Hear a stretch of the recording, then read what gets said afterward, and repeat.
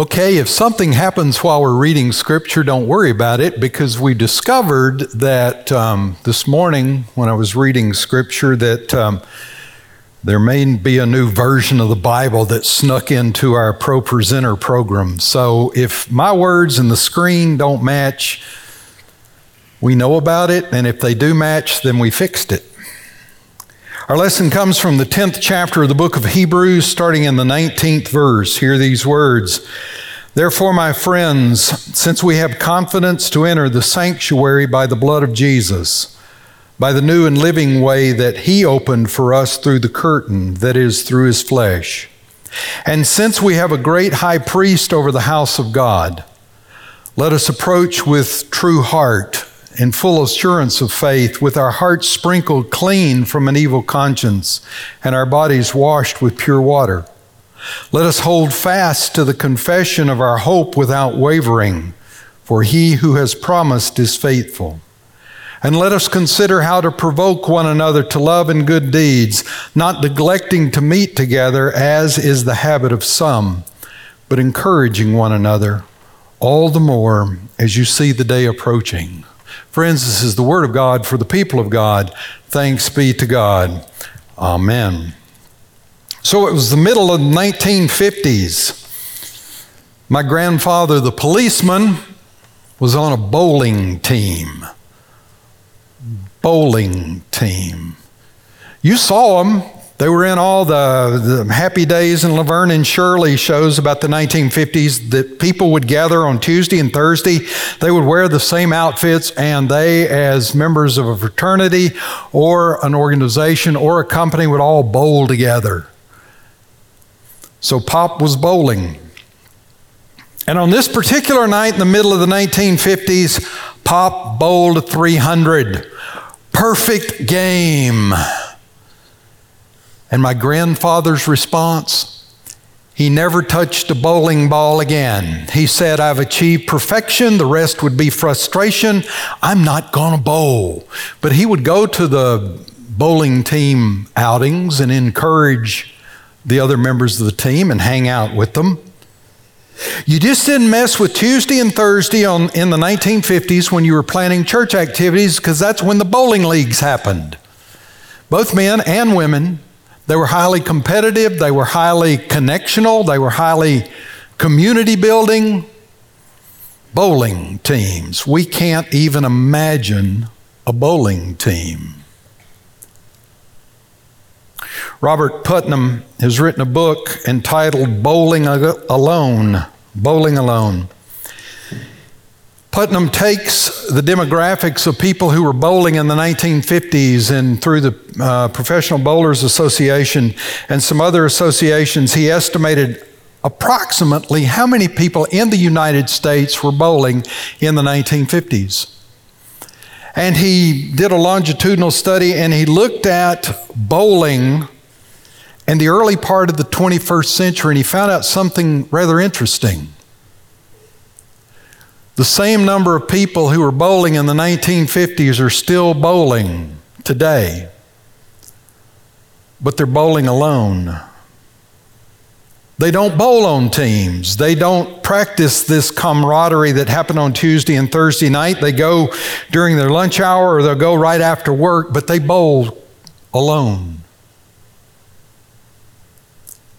Sounds like our culture, does it not? There are people right now who are participating in the worship service of Trinity Methodist Church. They're sitting at a computer screen and they're watching and listening to this service alone. And what we have the capability of doing through digital means and through all the technology that surrounds us is we can make connection with people. We can keep connection with people. And these connections are authentic and they are helpful and they are life-giving. But what we can't do and what we haven't figured out to do is how to build community. Oh, I know people talk about digital communities. But I wonder sometimes in the context of the church, in the context of our faith, if something more might be required before we build community. And I think the writer of Hebrews might disagree with some of the things that we think is true about building community, because in the 10th chapter, in the middle section of it, that's what he's talking about.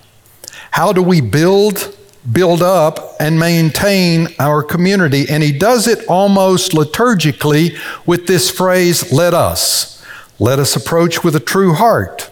Let us hold fast to the confession of our hope. Let us consider how to provoke one another.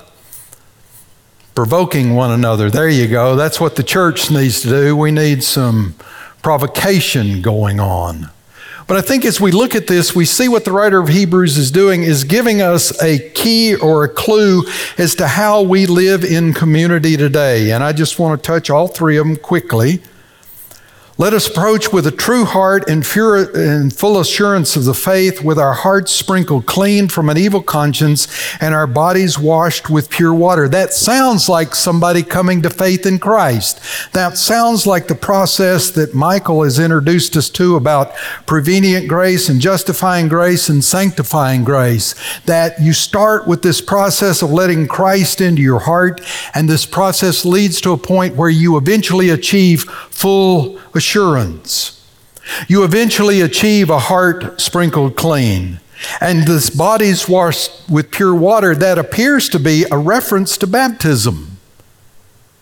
We come in building community, first of all, being Christian. Seems funny I should have to say that. Being Christian. It takes a disciple of Jesus Christ to make a disciple of Jesus Christ. Jesus said, as you live your life, make disciples, baptizing them in the name of the Father and the Son and the Holy Spirit, teaching them to observe all that I have commanded you. And look, I'm with you to the end of the age. A study in California recently tracked 14,000 people who had come to faith in Christ, and they found out the people that had come to faith in Christ, less than 10% came to faith because a preacher did something. Had an evangelistic service, preached a good sermon, made a phone call. More than 90% of the people who came to faith in Christ because of something a member of the church did. Went and drank a cup of coffee, had prayer with, showed up at a hard part in their life. Disciples make disciples. Disciples know the Christ, and disciples can speak about their knowledge of Christ in a first-hand way. And the writer of Hebrews is saying, let's start with the basics. Let's start with that fundamental relationship with Jesus Christ, and let's move out and move about based on that. And it's that which transforms lives. And then he said, and let us hold fast to the confession of our hope without wavering, for he who has promised is faithful. That's a reference to Christ himself. It's about being a Christian. It's about doing the things and participating in the things and growing in grace, but it's also about this primary relationship we have with Christ. And Paul said this to the church at Ephesus, therefore I beg you to lead a life worthy of the calling to which you've been called, with all humility and gentleness, with patience, bearing one another in love, making every effort to maintain the unity of the Spirit in the bond of peace. There's one body, there's one Spirit, just as you were called to one hope of your calling, one Lord, one faith, one baptism, one God and Father of us all, who is above all, through all, and in all. And then Paul in another place said, in Christ, there's neither Jew nor Greek, slave nor free, male nor female. We're all one in Christ. So this in Christ holds us together. This in Christ creates an energy and a unity that allows us to talk to others about our relationship with him, allows us to be disciples and witnesses for Christ. I was thinking about that this week, of this dichotomy we created in the church. You've heard about it. You've heard me say it, and Michael say it, and other ministers say it. We are the clergy, and you are the laity. And the laity do this, and the clergy do this. I'm still trying to find that in the New Testament. I don't think I found it, but what I would like to do is say we need to get rid of that language as we move forward, and we need to understand that we are all servants of God. And if you would like to be elevated, then we're all ministers of God. And I think I'll change the bulletin where it says ministers. Rather than putting my name and Michael's name or Mickey's name, I'll just put the congregation, that you're all ministers. You're all just as capable, just as gifted, just as called as I am. So we need to start with being Christian. And that Christian part naturally leads us to, Christ. And then the writer of Hebrews says, and let us consider how to provoke one another to love and good deeds. Provoke one another to love and to good deeds. Paul again says to the Colossians, as God's chosen ones, holy and beloved, clothe yourself with compassion, kindness, humility, meekness, patience.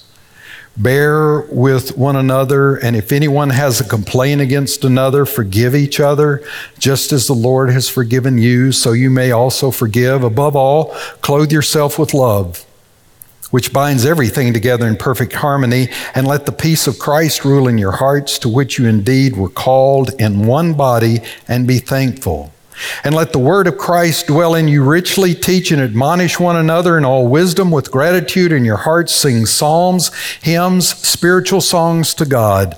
And whatever you do in word or deed, do everything in the name of the Lord Jesus Christ, giving glory to God the Father. That provoking one another creates that community. And that's where we've gotten to. Community. This is why we've done these 3 sermons and 3 Sunday school lessons, so we could get to this one where we talk about community, the community we want to create, the community that is at the very core of Methodist DNA, the bands and the house fellowships and other groups like that.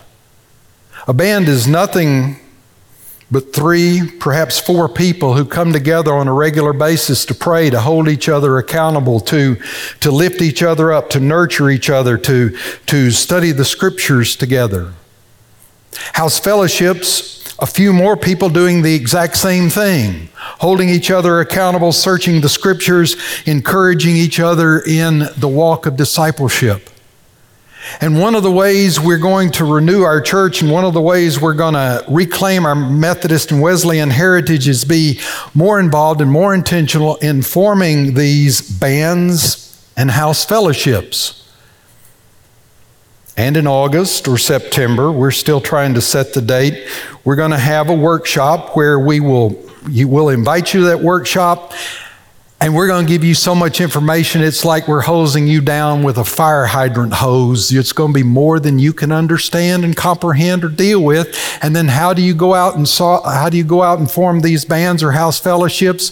Yes. We're not going to tell you how to do it. We're not going to do it for you. We're going to hope that you catch what this can be and how transformative this can be. We're going to point to some things that are already going on here that are succeeding, so you can talk to some people who've been involved in this and see what patterns emerge. It's a way of moving from connection to community.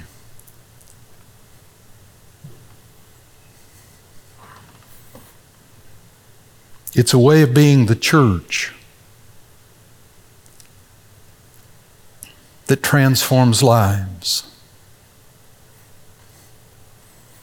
How will we know if we've succeeded?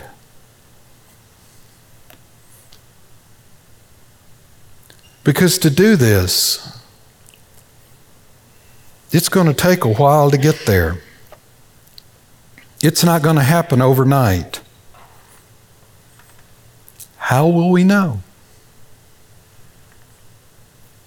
One way, I think, we'll hear laughter.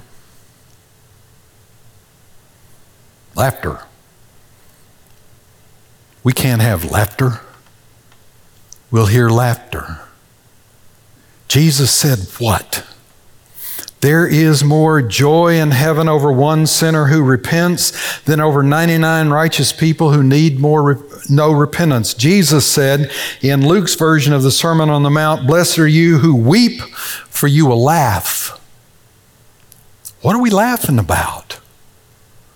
We're laughing about people who've come to a saving knowledge of Jesus Christ. We're laughing with people who've had their lives turned around. See, we will know we have succeeded not by our orthodoxy, our orthopraxy, not by our apologetics, not by our pure biblical interpretation of Scripture. We will know we have succeeded when people come to the church and they're laughing. Why? Because they've been saved. They've seen other people saved. They've seen broken lives healed. They've seen people meet Jesus. They criticized Jesus. The Pharisees and the Sadducees for eating with sinners. You know who has the best sense of humor in the cosmos? Jesus. Do you know who tells the best jokes in the cosmos? Jesus. You know who can make you laugh? Jesus. And these sinners were coming to Jesus and they were laughing with him and they were praying with him and they were eating with him and they were drinking with him. And their lives were changed, so much so that he tells a story about the man who goes into the foreign country and he spends all of daddy's money. And there's a famine in the land. And he begins to be in want. And this good Jewish boy attaches himself to a pig farmer, which a good Jewish boy should never do that. And the pig farmer, who had a weird sense of humor, sent the good Jewish boy out to slop the hogs, and he never should have been doing that. And the little boy is about to put his face in the pig slop, and the Bible says he came to himself. And he thought, why am I doing what I'm about to do? I'm going home. And he goes home, and his father sees him afar off, and he runs to meet his son, and he hugs his son, and he helps his son run the gauntlet of the angry townspeople who are upset with the boy because the boy, to get money, sold daddy's property to a Gentile. And the daddy gets the boy home and puts the robe and the ring back on him. And they throw a party. And the party is so loud and so joyous that the older brother hears it. And the older brother represents folks who just don't get it, who don't understand that when you've been set free from your sins, when you've had your brokenness healed, when you've had your life put back on track, there is but one response: laughter. How will we know we've succeeded? Trinity's hallways will be filled with laughter and joy and with people coming to meet Jesus. And it will be filled with lives being transformed and stories of that happening. We'll know. We'll know when Jesus shows up at Trinity. Joy and laughter. We'll know that we've created that kind of authentic, holy, life-giving community. In the name of the Father, and of the Son, and of the Holy Spirit. Amen. Thanks for listening to the Trinity Podcast. To find out more about Trinity, visit us online at www.trinityruston.org.